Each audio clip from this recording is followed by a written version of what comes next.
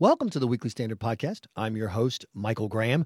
So there's a lot of talk about dumping Trump as his poll numbers continue to, underperform, shall we say. But is that even a practical reality? Our good friend Michael Warren, the online editor of the Weekly Standard, has been digging into that, and he's got the facts for us. Thanks so much for your time. We appreciate it. Yeah, thanks for having me, Michael. So is this just some kind of fetid anti-Trump fantasy, or is it actually possible for a political party at this point in the American process to make a change at the top of the ticket? Well, I think it's both, actually. It is both a complete fantasy, something that is completely impractical and almost certainly won't happen, but it's also something that is possible for the Republican Party to do under its current rules.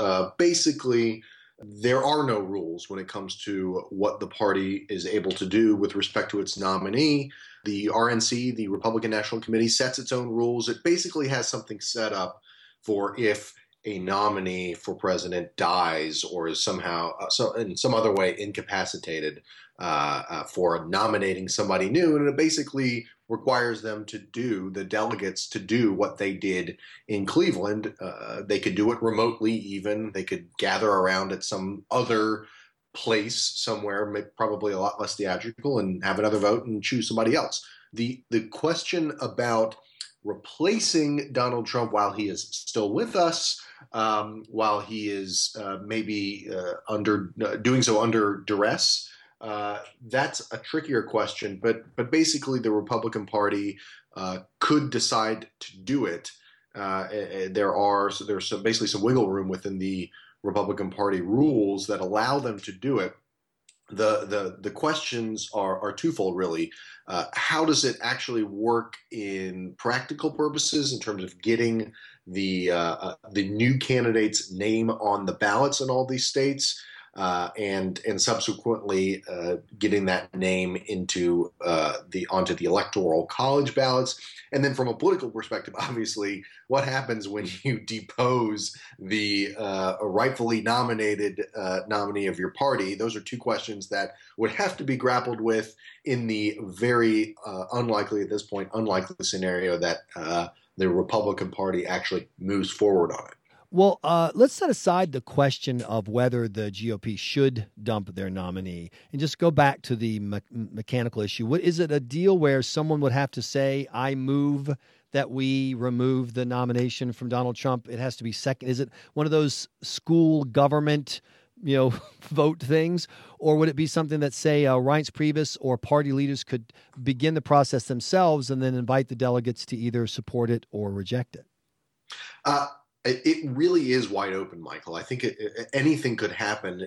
Essentially, the rules are written. It's kind of like monopoly money of rules. That kind of doesn't mean anything. You can kind of do whatever you want. But the real issue is, does it have the support of the members of the Republican National Committee and the delegates? And so, I guess anybody could suggest something, but they would have to have some kind of political backing within the RNC to really move forward on it. And so anything goes. And then there's the question, Michael, are real people talking about doing this? Or is this just something that bored op-ed writers who have to meet a deadline are noodling around about in order to fill space in the paper? Are you suggesting that bored op-ed writers are not real people? Because I'd actually probably agree with you on that. No, I mean, there's a few activist groups out there. There was that group that was trying to free the delegates.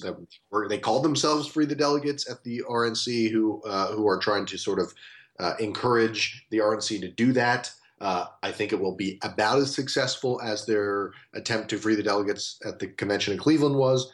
And then there are some efforts. This new independent conservative candidate, Evan McMullin, his campaign has released a memo on Wednesday suggesting, basically as the sort of a last ditch effort, that if the party were able to do this and decided to do this, if Donald Trump's numbers completely cratered and the party decided to get rid of Donald Trump, that Evan McMullin and his sort of nascent campaign would fill the gap. But nobody's sort of actively trying to do this. It would have to be a movement within the RNC, and there's been no indication, at least at this point, that anybody, including all the way up to Reince Priebus, has any stomach for that within the RNC. The last question before we move on to our next guest. I've specifically tried to avoid the political question of whether the Republican Party should. That's an all opinion. We're talking here specifically about the process, and so it is possible but unlikely. Let me ask you, based on the conversations you've had with Republicans, both office holders and activists, what are the kind of numbers that it would take for this to go from being a Weekly Standard fueled fantasy to an actual movement? I want to give you two numbers. There's a new poll out this week. 1 in 5 Republicans say they want the party to dump Donald Trump. And then the second number is when you look at how the prospects for the U.S. Senate and House are looking, should Trump continue to poll this level, I think it's safe to say 5 out of 5 office holders in Washington want them to make this decision. Is there a magic number, kind of a gag reflex, where even people who hate this idea go, we have to do it as much as we don't want? We have to do something about Trump at the top of the ticket. I don't think so. I think the timing of everything here has made that kind of impossible. Look, political folks are definitely victims to inertia, and the thing is moving, the train is going.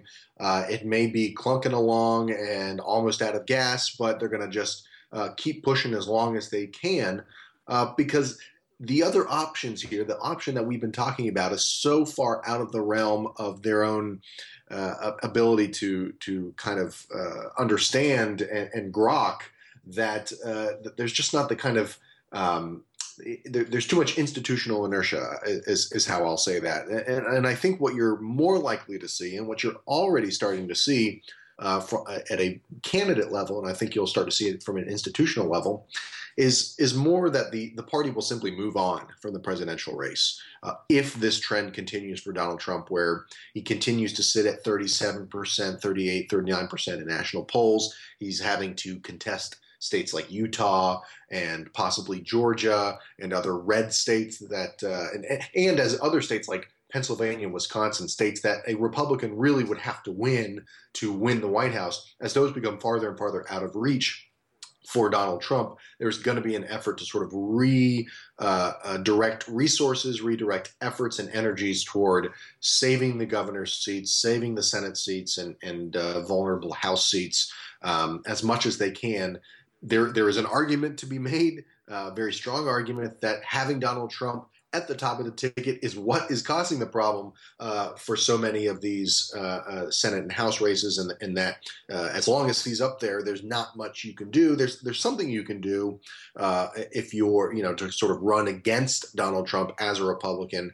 But unless things got really, really, really bad, and I think we haven't even seen how bad they really could get, then I think that that institutional inertia is what's going to keep Donald Trump in place. The question is, how far does Reince go? How far does the RNC go in supporting him? Or when do they kind of pull the ripcord and say, see ya, Donald, we're out of here? So that's how the rules look. But what does it look like when a major party decides to dump someone from the top of their ticket? Philip Terzian, the literary editor at the Weekly Standard, was actually in the room when this happened once before.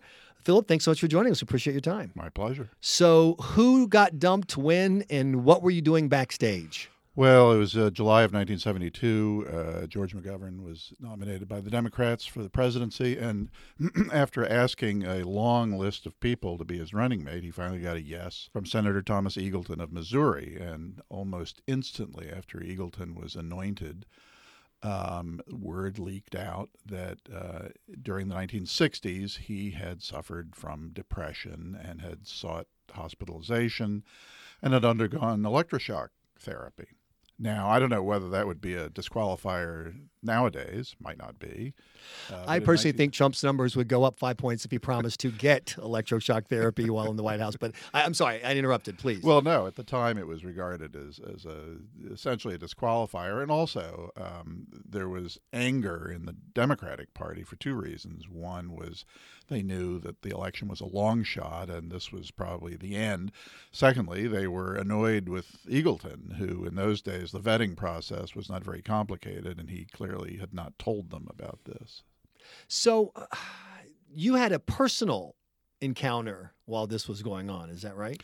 Well, in two ways. I had been a writer for the Democratic Platform Committee that summer, and I was also a stringer for a couple of newspapers when the Democrats decided to, after Eagleton left the ticket, they anointed someone else to replace him on the ticket, but he just couldn't be done by fiat. You had to reassemble the Democratic National Committee, which was to say all the national committee members around the country, not the delegates to the national convention. And that's important. I want to make sure I understand that. They were able to change literally the top of the ticket by changing the vice president just with those national committee men. Every state on the GOP side, for example, I know the Democrats has 3 from each state. And so in 1972, the Democrats were able to make this major decision without going back to all the delegates, just the leadership of the party, essentially, if you will. That's correct. I mean, obviously, McGovern and company had made the decision exactly who they were going to recruit, but it was, it was certainly an acceptable choice. It was Sergeant Shriver.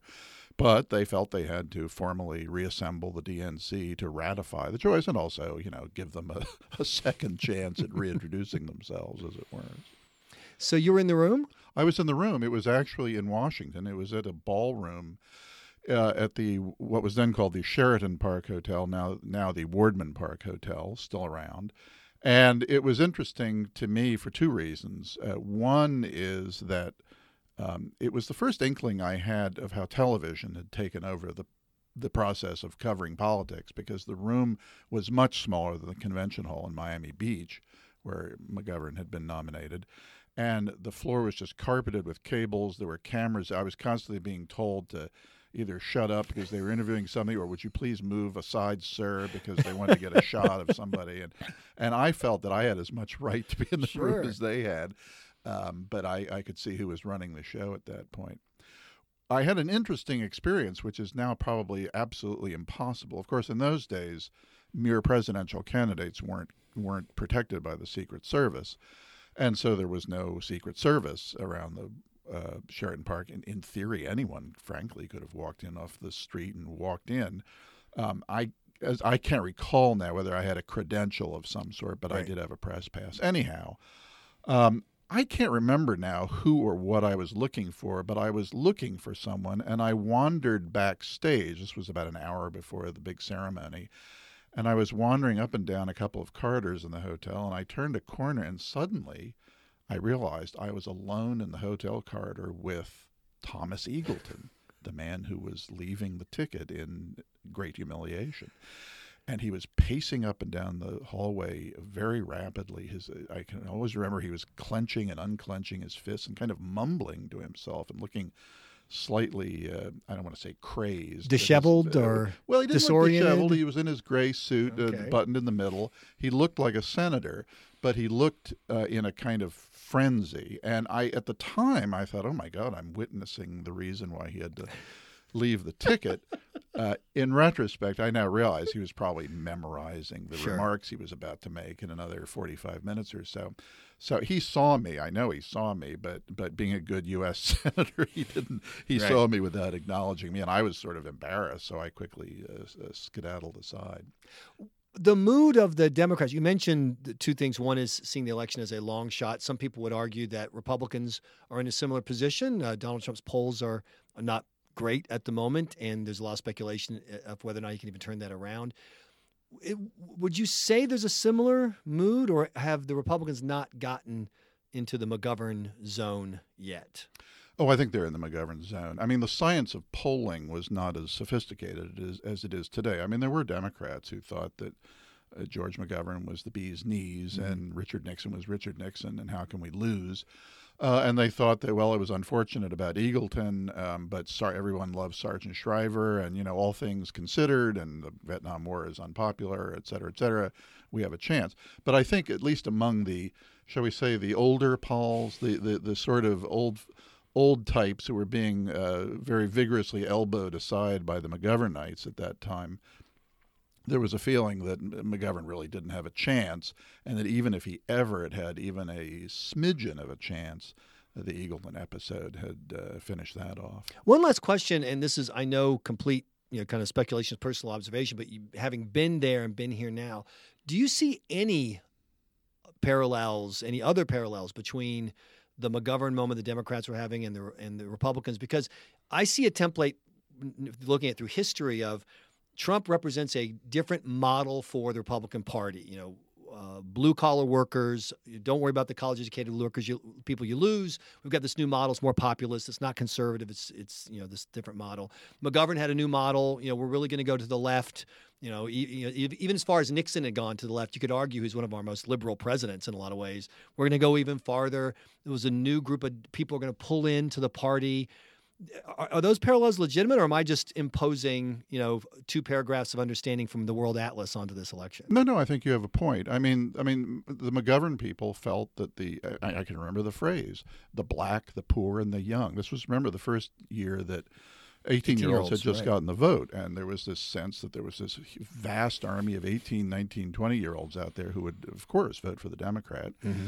I think it was a great statistical shock later on when they realized the great majority of them voted for Richard Nixon. But there was that perception.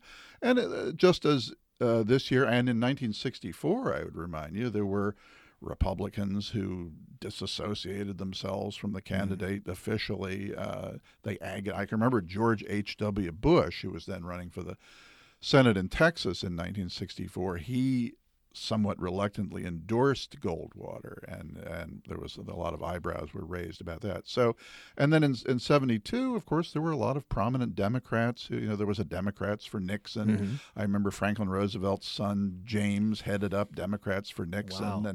And they were quite active and, I suppose, effective in their way. So there are parallels, sure. And, of course, Scoop Jackson, a prominent hawkish Democrat at the time, who only at the very end of the process, I think just days before the election, came out and gave a very lukewarm endorsement because the party was breaking apart. We saw what happened with McGovern, blowout. We saw what happened with Goldwater, blowout. Do the pieces seem to be lining up that way for you now, or do you think there's another trend at work that will make 2016 a surprise? Well, I can't answer that question because everything that seems plausible this year turns out to be the opposite. Experience would suggest that history will repeat itself, but I don't want to go on the record saying that. This is the kind of year where if the election is over and the person who wins suddenly pulled off one of those Mission Impossible masks, and it turns out that it was somebody, Richard Nixon raised from the dead, you would not be completely surprised. Not at all. Thank you for helping us understand it. We appreciate your time. Philip Terzian with the Weekly Standard. Also, our earlier guest, Michael Warren. Also, a reminder that if you're enjoying these podcasts, they're at weeklystandard.com. On a regular basis. We also have a brand new Crystal Clear podcast with Bill Crystal with our partners at podcastone.com. Be sure to check that out as well. Thanks so much for your time. I'm your host, Michael Graham.